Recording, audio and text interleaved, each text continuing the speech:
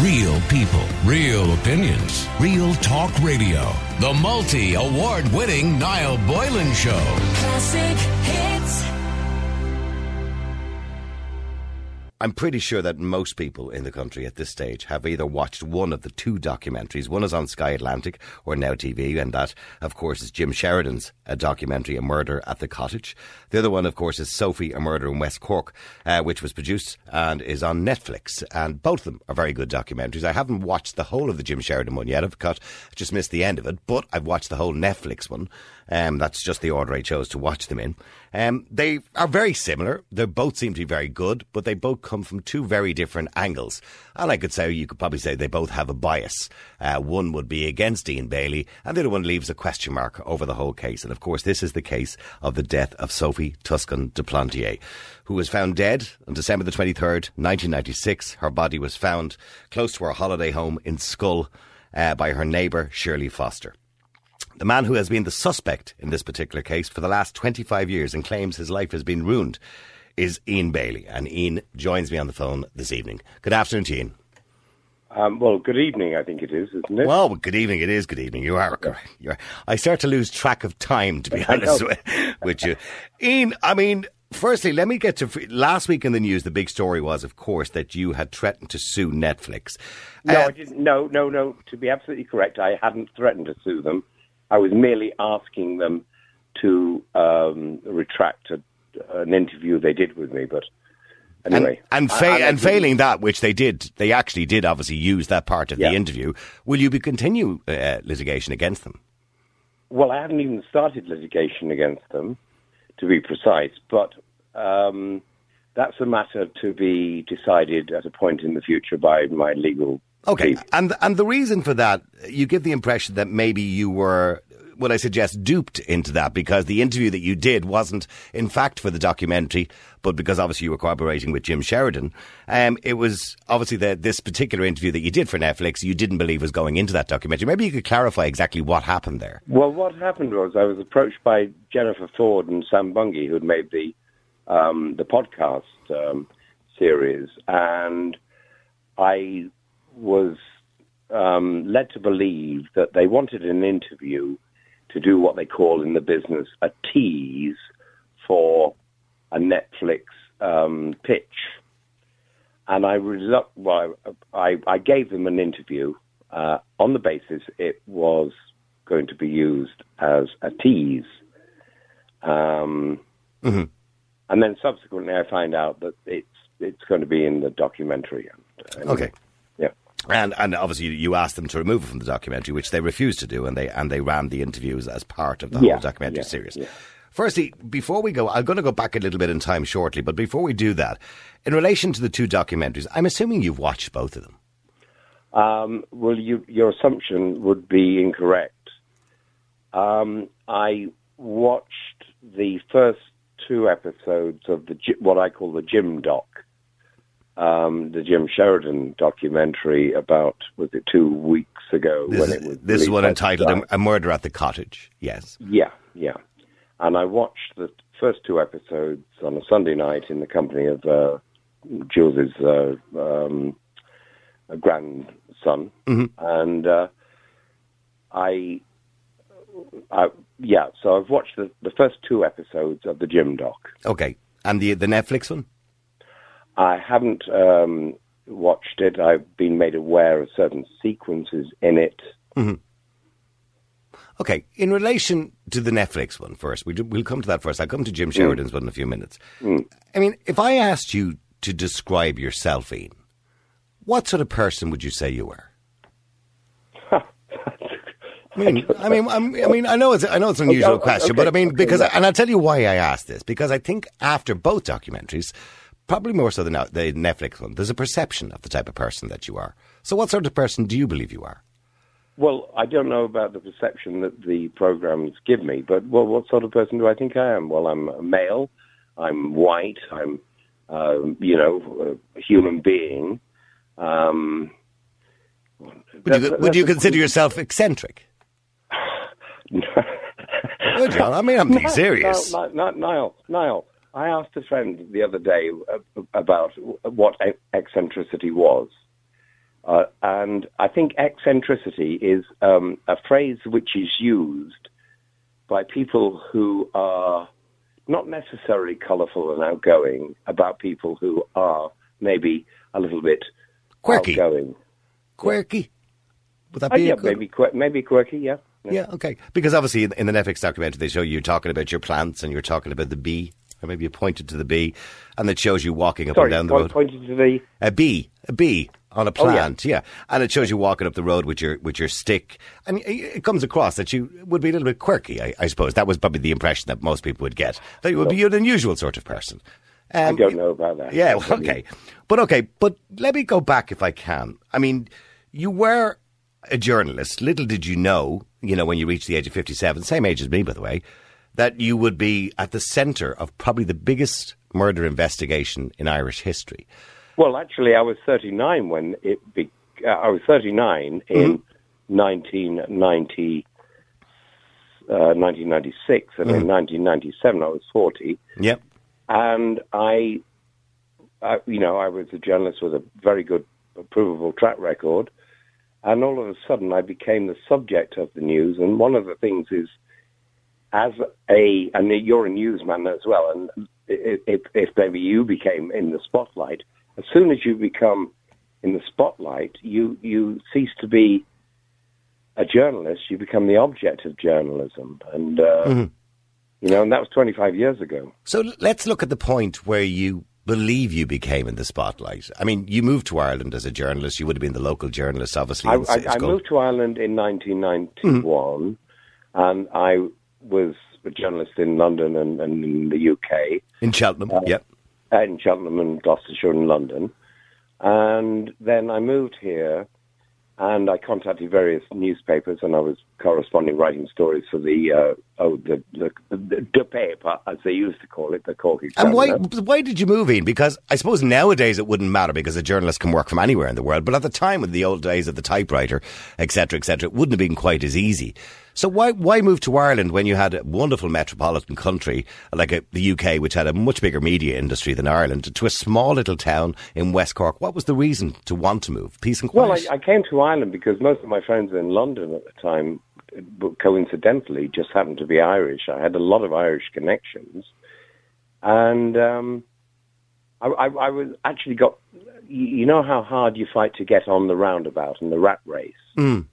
And I'd worked in Fleet Street, and I'd worked for the BBC, and I'd worked for the Sunday Times, and the News of the World, and various papers. But I just became, after, 20 years of doing it as a freelance journalist, where you never have a day off. It's 7 days a week. Chasing the stories, of course, yeah. Yeah, and then commissions coming in. You never have a moment's peace. And at that time, news was becoming a lot more frivolous. Rupert Murdoch would come in, and news was ceasing to be something about something serious and becoming a lot more frivolous. And I'd always liked writing. I mean, from a very early age, that was the thing I did. I wrote and was good at English and poetry and things. And I had contacts here, and I decided I went back. I came over here, but first in 1986. I came over several times after, and I thought, actually, I'm tired of this. I want a sort of different sort of life.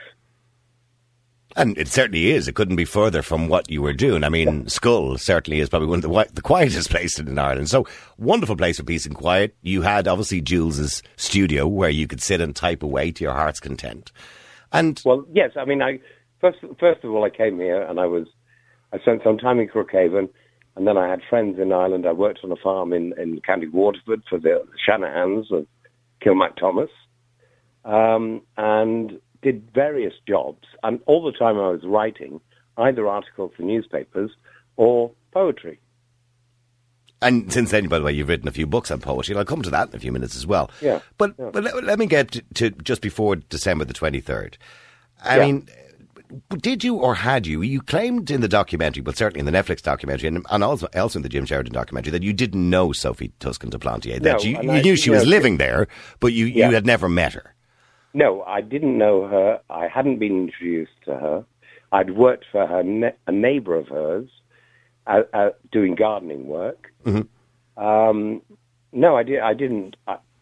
All I knew was that there was Alf Lyons, who's now passed away, God bless him, hired me to do some gardening work because his partner, Shelley Foster, was retiring as a teacher in London and coming over, and he wanted to have his garden around the cottage where they lived looking a little bit nice and tidied up. And and just as the crow flies, probably about 200 or 300 yards from where Sophie Tuscan de Plantier was staying.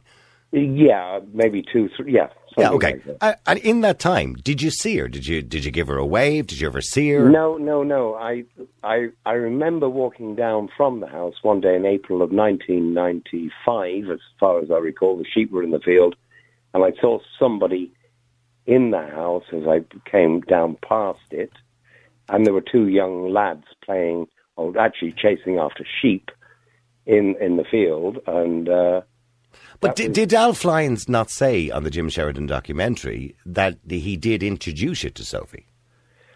I believe that he did say that, but that was an untruth. It wasn't the fact. I mean, is it possible, because it is a long time ago now, Ian, and I'm sure you've gone through the story so many times because, of course, this has been in the news for 25 years. Is it possible that maybe you just don't remember meeting her? No, absolutely, I remember. I've got what they call pretty well total recall.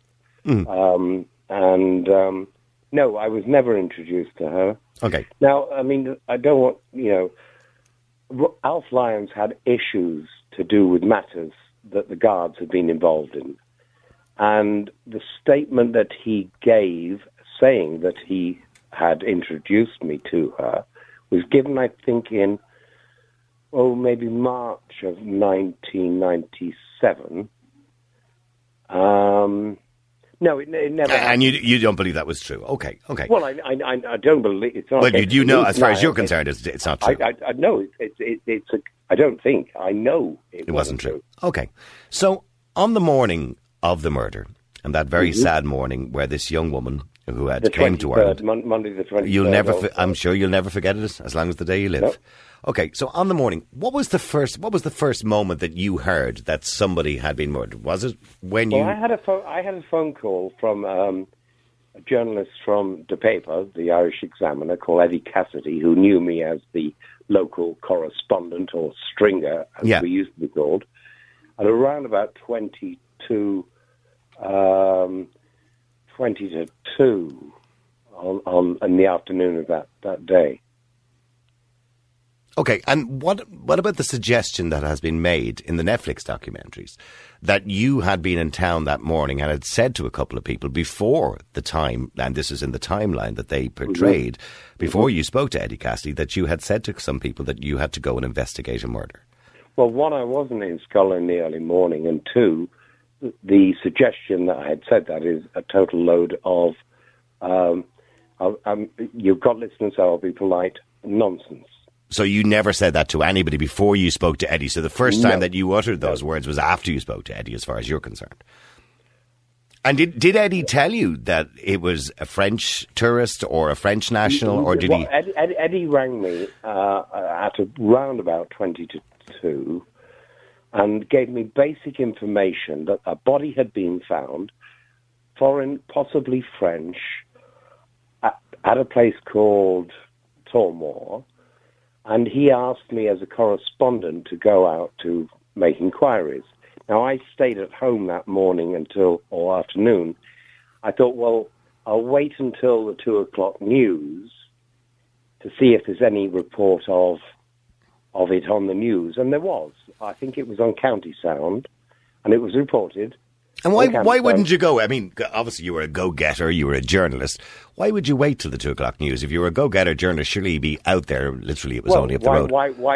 I'll throw the question back at you. Why wouldn't I wait to hear the news to see if there was something on the news? Well, if I got a good tip-off from a journalist, I think I'd want to get out there and try and get the story before everybody else, if I was in your position. Well, I subsequently did, having heard the news. Mm-hmm. And when you went out to the scene, I'm assuming the Gardaí were there at that stage and preserving the scene. They were, and I was with Jules, and Jules was going off to do something else, and I said, actually, you better come with me, bring your camera.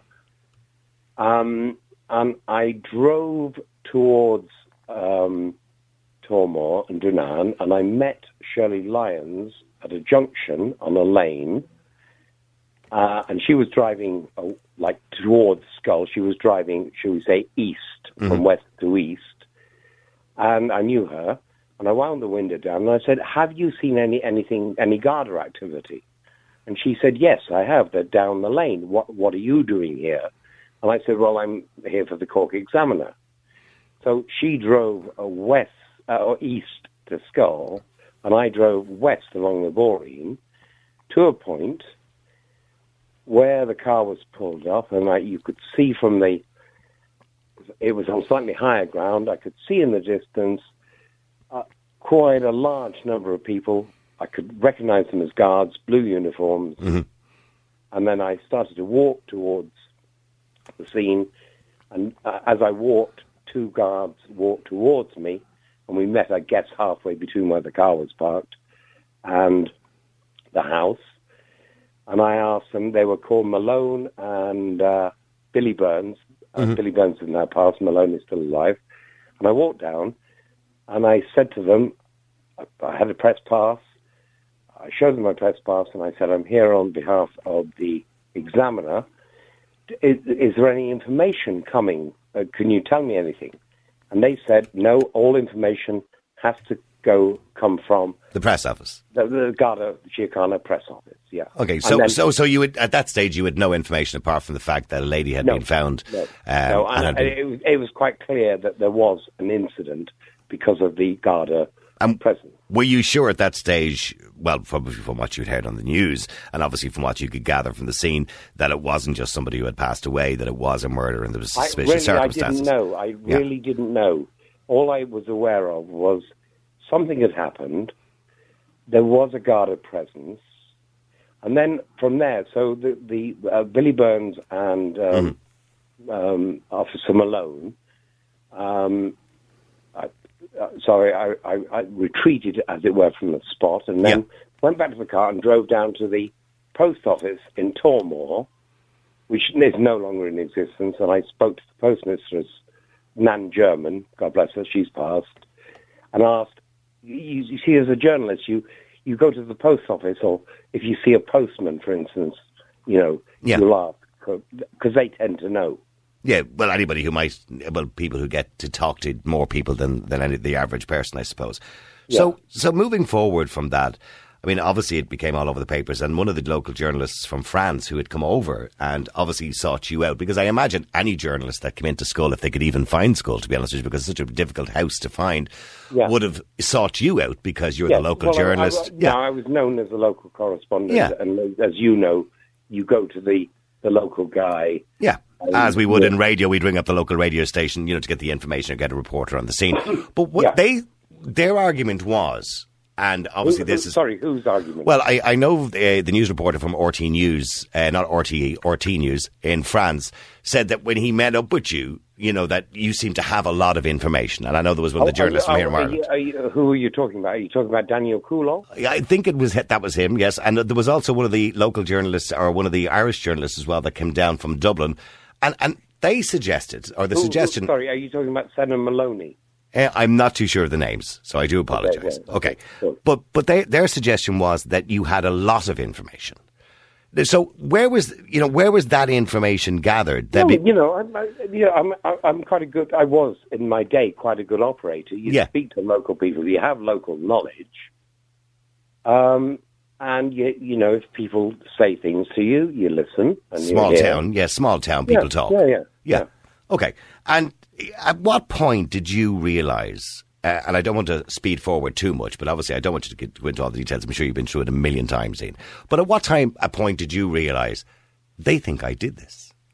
What was that point for you? Well, what started to occur was, I was reporting on it, and... I in my day, I was a good reporter. And it became apparent to me, people started to say, they're saying it's you. And when you say people, who, just the locals and the blow-ins? I think there was because I was writing for it's now defunct, the Sunday Tribune that Vincent Brown founded. And I was talking to the news editor there, Helen Callanan, and she told me in a telephone call sometime in early January of 1997, do you know what the talk is? And I said, no, tell me what the talk is. They're saying that you murdered her. You were the murderer. And how did you feel when you heard somebody say that to you, that you suddenly thought, I'm in the spotlight for this? I'm being blamed on this. I mean, how did I feel? How did I respond to it, maybe? Well, I initially, I treated it very lightly. Not knowing what was subsequently going to be, I was going to be subjected to. And on one occasion, I think I said to her, sure, yeah. Oh, no, I think I asked her, who's saying this? Who is saying this? And she didn't tell me who it was, but she said it's you. Okay, so because it's a small town mentality again, so you get it's the talk of the town. Now we're connecting between a small town and Dublin newspapers, and newspaper desks up in Dublin.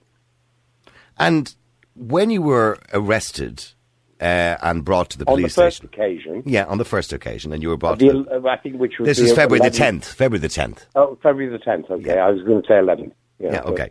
February the 10th, 1997, you were arrested at your home. A Monday morning I will never, ever forget. Okay, I mean, did they put you in handcuffs, or did you willingly just go? They did.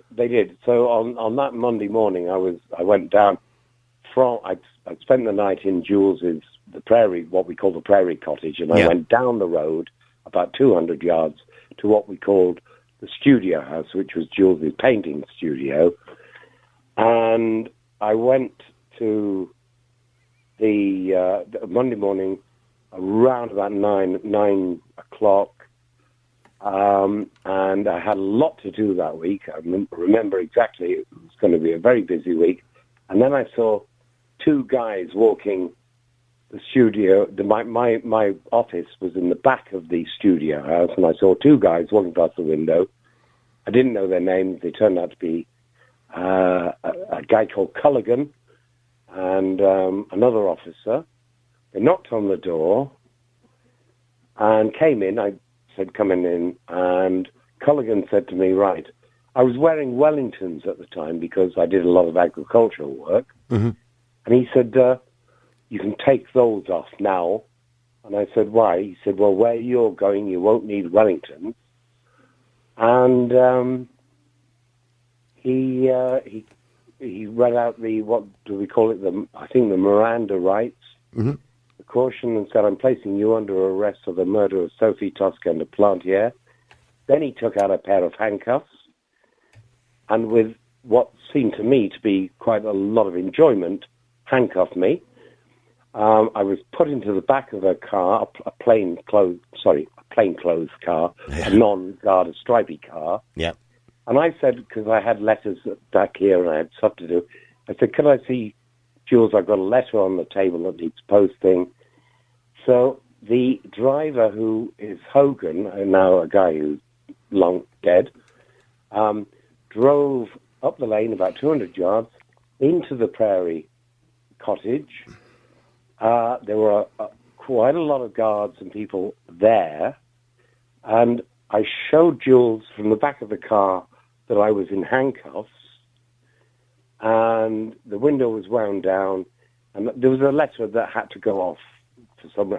And by the way, was Jules surprised? I mean, had you discussed with Jules before you were arrested that you may be a suspect, that this could happen? Was there an expectation this was going to happen? Well, no, we both, I'd certainly become aware of the fact that because there was a story in the papers just before the arrest that there were 6 suspects, 2 couples and 2 single males. And I realized that I suspected that Jules and myself were one of the couples that was being talked about. But so let's move back to the car. So they then took you to the police station, and on the way to the police station, you said in your own testimony, you said that you were abused in the police car, and they threatened you and they hit you. No, I didn't say they hit me. I was in the back seat with Culligan. Culligan was pointing his finger very pointedly into my arm in a sort of very aggressive and quite painful way. He's obviously been practiced at it. The driver of the car on the way, now we're going to Bandon, we're leaving Skull on the back road through Bantry, through Doris, and the driver of the car said, even if we don't pin this on you, it doesn't matter because you're going to be found dead in a ditch with a bullet in the back of your head. And I said to the driver, Hogan, I said, that sounds quite threatening. He said, yeah, it won't be us that do it, though.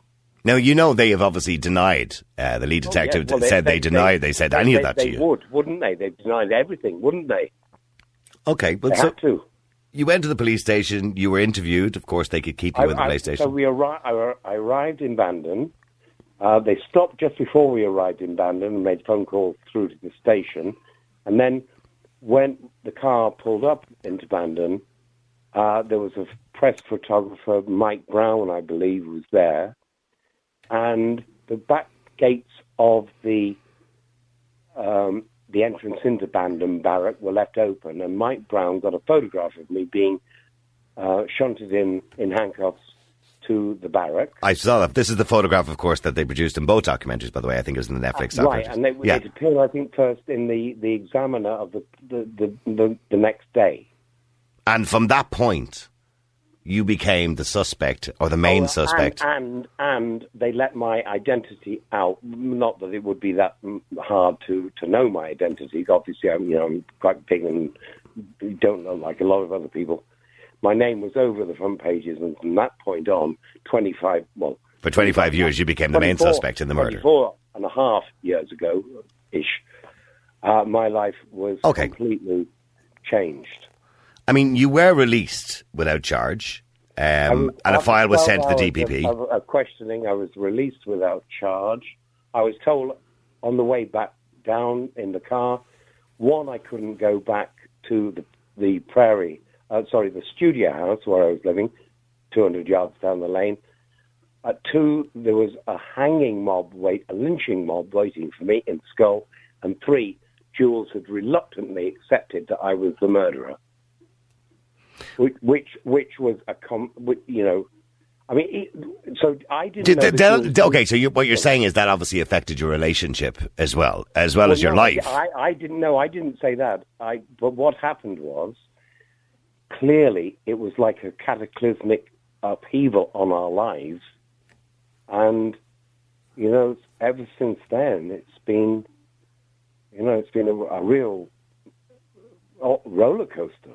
Okay, but just to clarify for people, of course, the DPP and the Minister for Justice at the time denied that, or wouldn't charge you.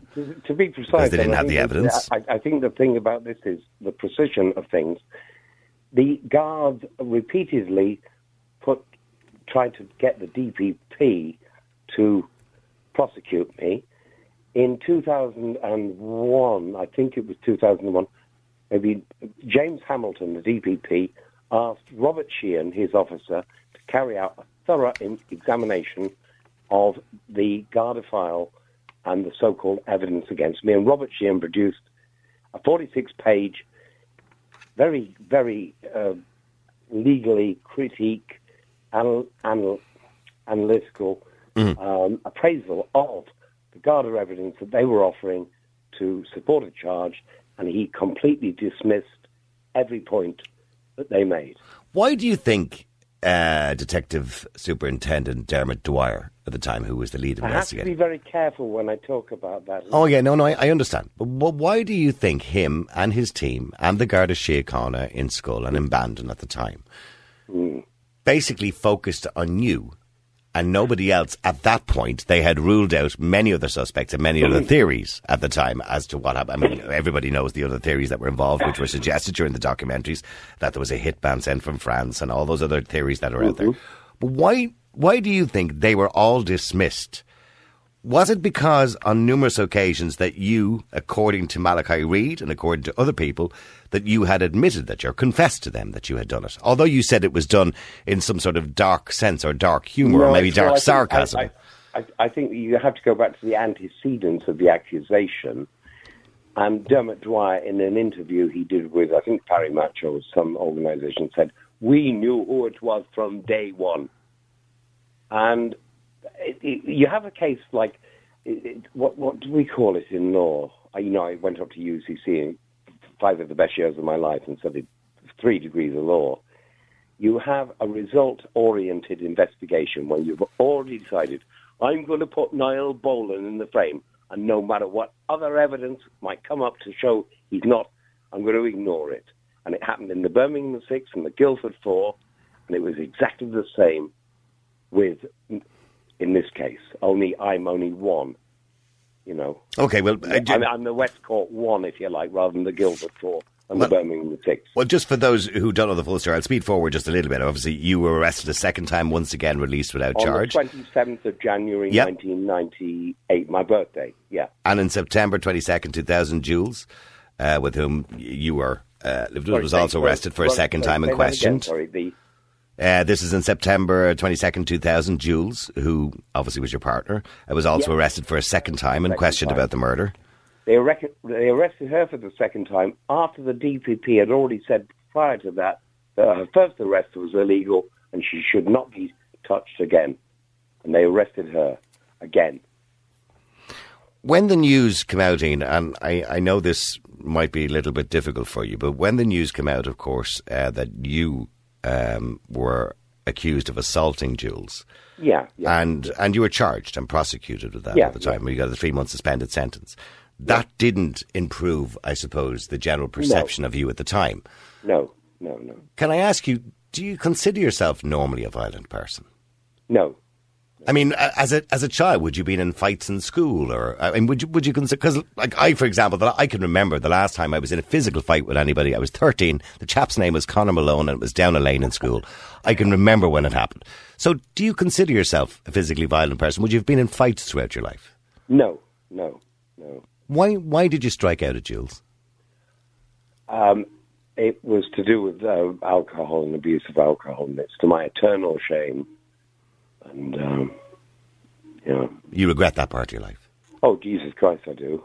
But it wasn't, anyway, it was to do with alcohol, and it's my shame, and it's, anyway. Yeah, okay. All right, okay. You then decided you'd take a libel action against 8 newspapers who linked you to the murder. Now, I suppose the newspapers, look, you're a journalist. Mm-hmm. Surely you should have known this is what journalists do. This is the story. The police are pinning it on me. The journalists are only going to follow the story. Surely you knew that was going to fail. I don't know. It was something that I was advised to do by the late Con Murphy, God bless him, solicitor from Bandon. And what I didn't know was the newspapers had been given all of the statements in the file prior to discovery. And it was it was a bushwhack or an ambush. And as you know, I won 2 cases against 2 newspapers. I lost the rest. I appealed them, and I lost on appeal. Look, it's just something. I'm an innocent person who's been accused of a crime I have nothing to do with. And what you do in that situation, and I'm sure you would do it too, is you would do everything you could to try to establish your innocence. Well, and this is it, and I'm going to come to that in a minute in relation to France and what happened in France. And on that point, by the way, Maria Farrell was heavied up by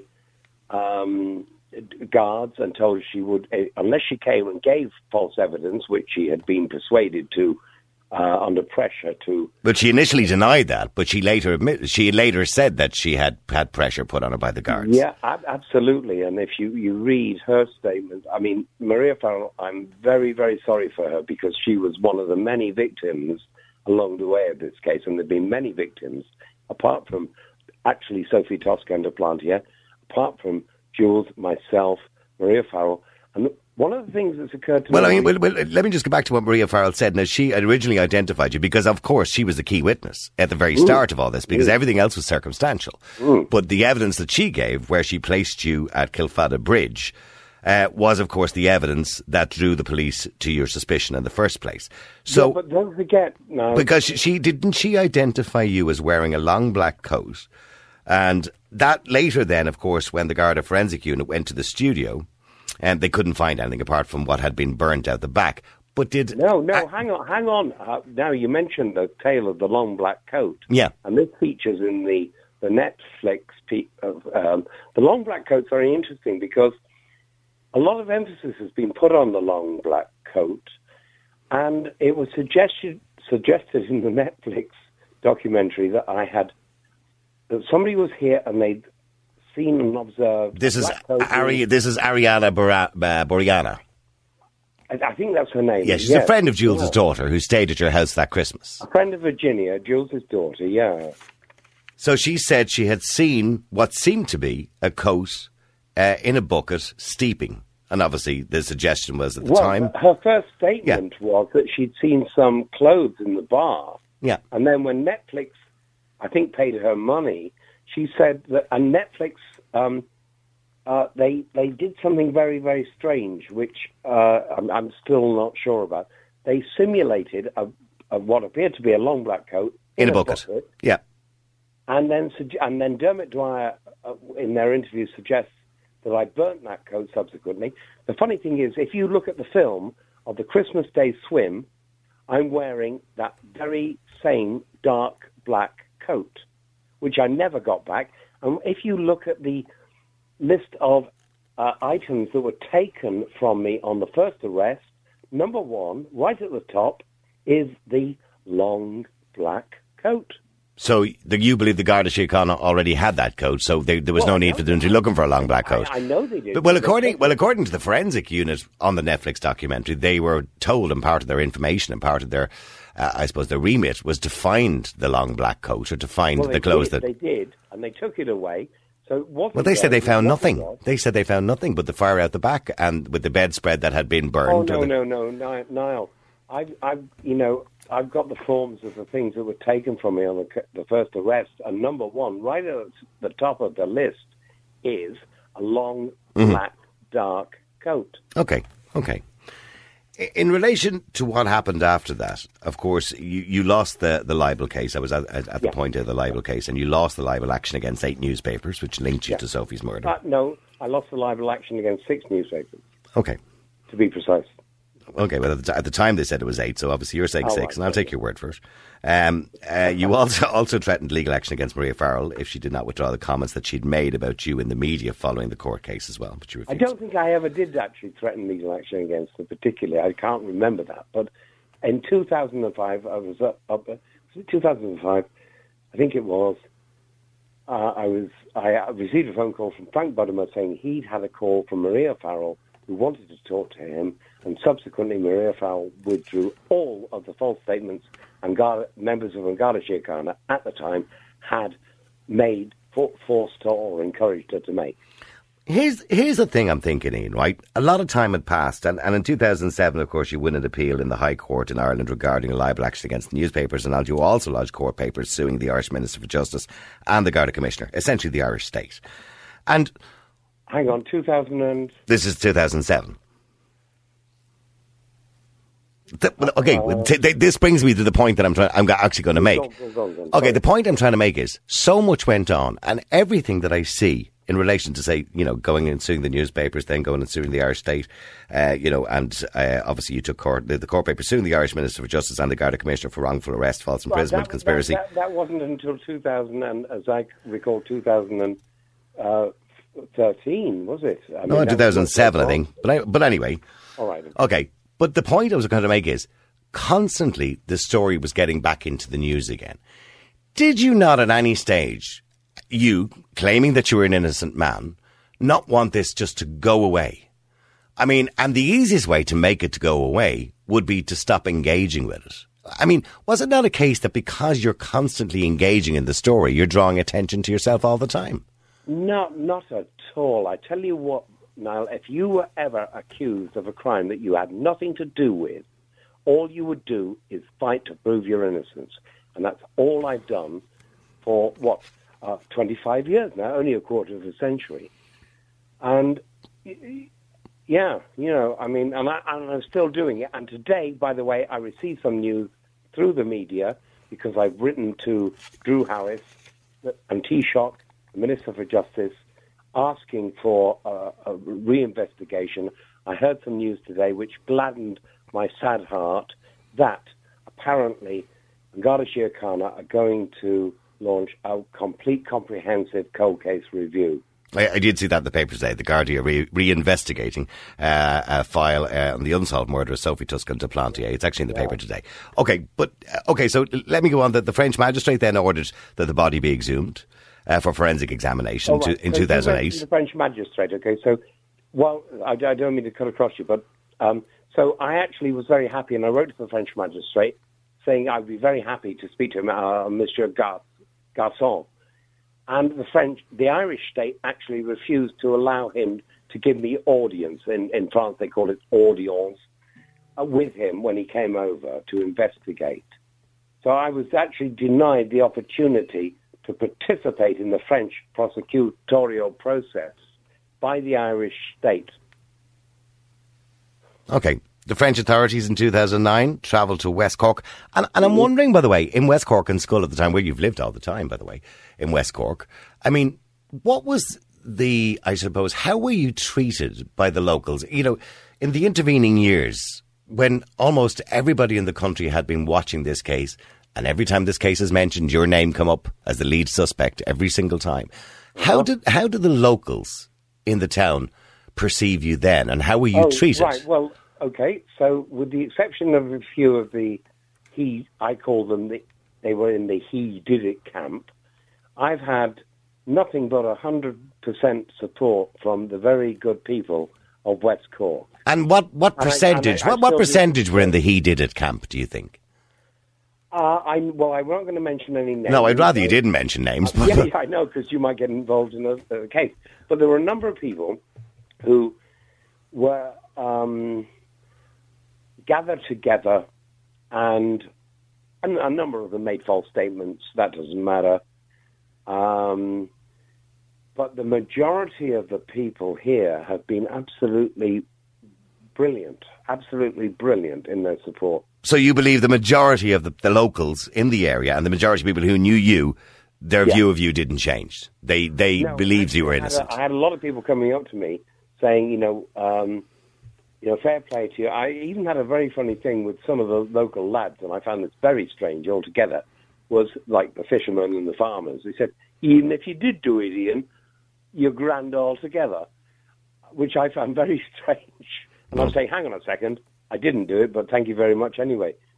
By the way, getting back to, going back many years ago when you, and I think I asked you this question, but I don't think we got an answer to it. When you were confessing to doing it, I mean, this question was raised. Hang on. I refer you to the DPP's critique, the alleged confession. Okay, well, when the alleged confessions happened to Malachi Reid, Malachi Buhig, yeah, and many other, and others as well that you had seemingly admitted to. About 3 or 4, I think. But can you explain to me when you said these are kind of dark stories, or it was dark humour or dark sarcasm? I was using irony and satire to compare, to. So give me a context of that. Was it a case of you were kind of going, oh yeah, of course I did it, or it was exactly as you've just said it. Yeah, of course I did it. Yeah, of course I did. Jokingly. Was that a bit irresponsible, do you think, in hindsight? Yeah, very much so, because a friend of mine said, Ian, the one thing you've got to know about Irish people is they don't do irony or satire. But that's my fault, Okay. So getting back to the French authorities, they travelled to West Cork. They wanted to see the crime scene, obviously, and meet the local Irish investigators and the 2 Garda detectives as well. I always offered and I'd written to them and always offered my assistance if they wanted it, but they never came near me. Okay, and they then, in 2010, they issued a European arrest warrant for you. I think it was actually in 2007, wasn't it? No, in 2010, Judge Gashon issued a European arrest warrant for you. Right. And when you knew there was an arrest warrant made for you, I mean, at that point, did you think, I'm in big trouble now? Well, was I in big trouble then? Well, you were in big trouble anyway. See, your life was in big trouble, that's for sure. Yeah. Then that was the first of 3 a series of 3 European arrest warrants, which subsequently I did fight in the Irish courts, and on every occasion the Irish courts decided no. This was on the 23rd of April. The High Court in Ireland granted a bail pending a hearing of the case to extradite you to France, and the High Court ruled on March 18th of 2011 in favour of the French authorities and orders Ian Bailey to surrender the European arrest warrant. Thank you very much. Yeah, so we went before Judge Peart on the first occasion, and we went up to Dublin and on over many occasions, and eventually he handed down his judgment in the High Court. Judge Peart ordered my extradition to France. Now, I said to Jules and myself were in the box, but I'd been studying law, and I knew that I had an appeal against that decision. Which you took? To the Irish Supreme Court, which I took, and Frank Budemer, bless him, took that case. And you won. And appealed it. And I think that occurred in March the 1st, 2012. Right. Yeah. And the Supreme Court came down wholeheartedly in my favour. And then, that was... So the first arrest warrant was for my extradition as a, quote, suspect. Now, everybody knows in Ireland, because of the history between Britain and Ireland, the Irish will not extradite for questioning. You know that. That's going back into history. So that was dispatched. But then the French progressed the case and made another application, and then that was rejected. And then they made they made the decision then to try me. Okay, but can I ask you, again, I'm going to ask you the same question. At that point, when you had that, it ruled in your favour, that the Supreme Court ruled in your favour that you wouldn't be extradited to France. Yeah. Why then continue? Because on March the 30th, 2015, you lost a civil action case against the Irish state and the Garda Síochána. And why then try to stay in the news? Sure, and that asks two questions. I'm not trying to stay in the news. No, what I'm saying is... No, I'm not. Honestly, I'm not. I just want to get on with my life. But anyway, go on. But the point is, the first point you made to me there about 10 minutes ago, you said to me, when you're innocent, you'll scream from the rooftops, basically. And you will, of course, and I agree with you. Yeah. So why didn't you just go, Ian? Why not just go to France? Did you not think you'd get a fair trial? Well, one, I knew that the French legal system is based on the what they call the Napoleon Bonaparte Civil Code, which basically is quite different from the code that we have, which we call... I'm aware of that, yes, yeah. Yeah, where if you are accused, you are guilty unless you can absolutely prove you're innocent. So you didn't believe you'd get a fair trial? I knew I wouldn't get a fair trial. Okay, so moving forward in time, as I said again, you obviously took a civil action against the state and the Garda Síochána. So we're now up to 2014, I think. 2015 at this stage. Oh, sorry, was it I thought it was 2014. No, March 30th, 2015. You lost a civil action case. All right, I think, yeah. Okay, so, I am trying to point out is that literally this has gone on for 25 years or 24 and a half years. Yeah. It hasn't just been every now and again. You've been constantly in and out of court, in and out of the news constantly all the time. And I get that. Now, the trial, of course, in France happened 2 years ago, the 27th of May, which you were absent for. And in your absence, you were found guilty of the murder of Sophie Tuscan de Plantier. In a trial which took 3 days on evidence which had been multiply rejected in Ireland, but yet was acceptable as somehow evidence in a French court. And you were sentenced to 25 years in jail by the French court. That's right. Where were you, by the way, when that sentence was handed down? Whereabouts exactly were you? I was on the prairie. And who gave you the information and gave you the result of that particular court case? You'd have to be either blind, deaf, or dead not to realise the media. It was it was big news. It was on radio. It was on television. Yeah, and at that point, what were you thinking to yourself? Did you think you were going to end up going to jail? I can't remember exactly what I was thinking at that particular point, but I knew that I'd been bonfired on a pyre of lies in Paris. So you believe that trial was based on circumstantial evidence that you... Well, look, it was based upon a pile of hearsay, evidence which had been rejected him on multiple occasions, and was I was conflagrated on a pyre, P-Y-R-E, of lies. Okay, and then the French court, of course, issued another European arrest warrant for you at that stage. I had to go through the whole thing again. And you had to go back to the High Court again, who, of course, said that you wouldn't. They ended all attempts to extradite and that was to France. very, very stressful, because I remember I waited, so the decision was handed down in May of the year, and I was waiting all the time. I knew I was going to be subjected to another European EAW arrest, and I was waiting, and it didn't come through, I think, until November, was it? Or even, just before Christmas of that year. October was it, yeah. And I remember when I heard it was coming through, I was in Bantry, and I had a phone call from Frank, and he told me that it was coming through. And I had a panic attack. And I've never had one before. And it was weird. And I started to judder and shiver, and my knees went a flutter, and and I had to sit down. And it was, I think, the strain and pressure of waiting so long for it to come, because I knew it was going to come. It was like a bullet that was very slow arriving, if that's a metaphor, obviously. And then I went up to Dublin. I volunteered myself to go up to Dublin to be, just before Christmas, to be arrested, in effect, because I knew I was going to be, and I thought it's better to go up there and be arrested than be taken up there in a Garda car. And so I went up there, and I was arrested in the court by a very nice man, actually, Jim. He arrested me on 3 occasions. He was the extradition arresting officer, Jim Kerwin. Yeah, bless him. I think he might have retired now. And I was then bailed, and I came back down, and I had a very unsettled Christmas. That Christmas, it was pretty hellish. Okay, and at that point, okay. So I'm sorry for just rushing you a little bit. No. But at that point, you would imagine, okay, so you've been found guilty in a French court.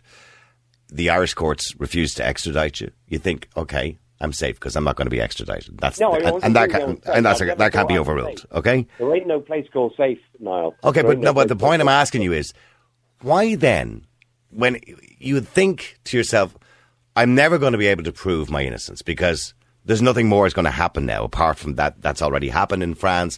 You know, we're got as far as we got in Ireland. What? So why then decide to do or to get involved? Well, at least in one documentary. Certainly you were involved in both as far as the public are concerned. So look, the Jim doc started because when I began that civil action against the state, which I was never going to win, I was approached by numerous parties. Sam and Jennifer Ford and Sam Bungay introduced themselves to me in that first week. Jim Sheridan came up to me I remember it really well because it was a lunchtime break and everybody knows Jim because he's a national treasure, and he came over and he started chatting. And another character whose name was Nick Foster, who's just brought out a book, but we'll leave that out. And they were all interested in the case. So I started talking to Jim. I'd already met a guy called Donald McIntyre, the intrepid... I know Donald, yes. Yeah. And he'd expressed an interest in it. And what I did was, in effect, I crossed the line. But would you not, Ian, at that point, would you not have said, guys, I've had enough of this? As you've just told me all the way through this, that you're... Ian, hang on for a second. You've just told me your life had been ruined for 25 years. Yeah. And would you not have said, guys, I've had enough of this. I don't want any more of this. I want to try and quieten my life down a bit, the bit of life that I have left in me. And I'm sure, just like me, you realise that you're probably 2/3 of the way through your life at this stage. and I just want a quiet life. Why would I want to have fingers pointed at me again, be in a documentary and have the general public make up their mind about who they think is guilty and not guilty? Because I can tell you now, Ian, the talk around the offices of Ireland at the moment is, did Ian Bailey do it or not? Why would you want people thinking like that? Well, I don't know what about you saying that the talk about the offices is the invade. Well, I don't know. Look, that is the talk, isn't it? Isn't that what people watch? I don't know. You're telling me that. But that's why people watch documentaries, isn't it? To be sitting at the end of it going, did he or didn't he?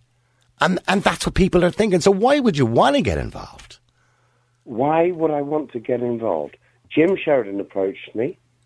I trusted Jim. I trusted Donald McIntyre. I trusted the podcasters as well. And that trust has never been broken. Why wouldn't I? Ask yourself the question, why wouldn't an innocent person want to be involved in a process which might possibly lead to his exoneration? But you've been doing that for 25 years and it hasn't led to your exoneration. Yeah. I know. By the way, did you get paid for either documentary? No, from the Jim doc, I received what were known as reasonable legitimate expenses for photocopying material. Okay. Netflix, Did you get any money from Netflix? No, absolutely not. Because you featured in quite a lot of it. Not a penny. All I got from Netflix was grief. So what now for Ian Bailey? I mean, can I ask you a question, by the way? Do you regret... Yeah, sure, but do you regret... Hey, Niall, you've been asking me questions for... An hour? And I appreciate you staying on the line to me. Do you regret picking up the phone that day to call at lunchtime on that particular day, going back to 1996, the 23rd of December? Do you regret picking up the phone from the Cork Examiner from Eddie Cassidy? One, Niall, I never do retrospectives because you can't undo retrospectives. I was here, I received a call, I was a correspondent, and I did my journalistic duty. Knowing what you know now, you wouldn't answer the phone now, would you? Oh, did you know what? Of course I would. So you'd do it all again?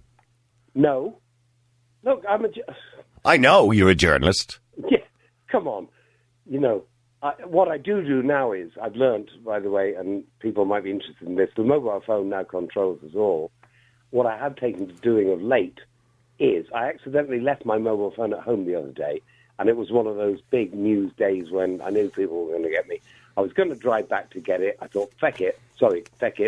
I won't. And I had a much better day from not having it, and now I turn it off quite a bit of the time, unless I know I'm going to receive a call from somebody like you.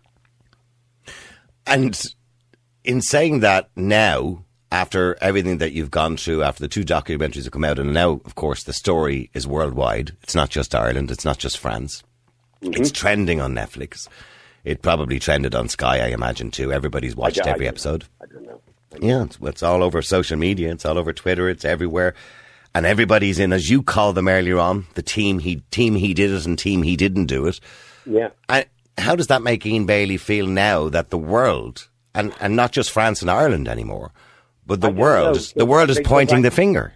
I don't know because, well, who's pointing the finger? But I don't know because I'm not aware of that thing. It doesn't feature in my thinking or consciousness. Do you think you'll ever be, because obviously you still to this day will say that you're an innocent man.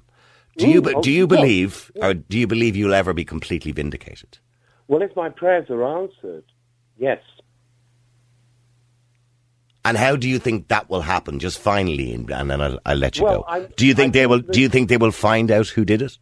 I don't know if they will find out who did it, but I know that they will. They know, by the way, the authorities in Ireland know I had nothing to do with it. I know that because I've heard that from members of Garda Síochána who've told me. They know it wasn't me. Well, we wouldn't be talking to you today if the guards didn't think you'd nothing to do with it. Say that again. Well, we wouldn't be talking to you today. If the guards thought you had nothing to do with it, we wouldn't be talking to you today. Yeah, but there's a difference between knowing and admitting the truth, isn't there? And the one thing is, and this is a quote from a famous movie, there's so many people have invested in the He Did It case within the state, very powerful people, retired guards, that it's very hard once you've dug yourself into a trench of accusation, truth. But isn't that like one of those conspiracy theories that you hear, you know, when I hear a guy who's from Nassau who said he's seen aliens in 1947 on an operating table, and then I say to myself, okay, the guy seems credible, but surely everybody would have had to been in on it, and somebody would have squealed, and, you know, somebody would have spilled the beans at some stage. It's easy to say there was Garda. This is a journalist with the Daily Star, a highly esteemed journalist. Mm-hmm. He did an interview with a former cold case head, and retired cold case head told John Gearans, and it's in the paper there about 3 Saturdays ago, that he investigated, the retired head of the cold case, investigated the case absolutely from top to bottom and concluded, 1, I should have been dismissed as a suspect very early on in the case. 2, there was no evidence against me. And 3, there was a conspiracy to put me in the frame. On that note, I will thank you very much indeed, Ian, for coming on. I'm going to say to you, Gurmila Mahagat. Gurmila Mahagat. And Iowa. Thank you very much indeed, Ian Bailey, and I appreciate you taking the time to talk to us tonight. Good luck. Thank you. Good luck. Well, there you go. Ian Bailey, who still to this day proclaims he's an innocent man and believes he will be vindicated completely at some point. And I'm sure you've all watched both documentaries, and it's entirely up to you then to make up your own mind whether you believe everything that's been said by everybody, be it in the documentaries or indeed by Ian Bailey. Real people, real opinions, real talk radio. The multi-award-winning Niall Boylan Show. Classic hits.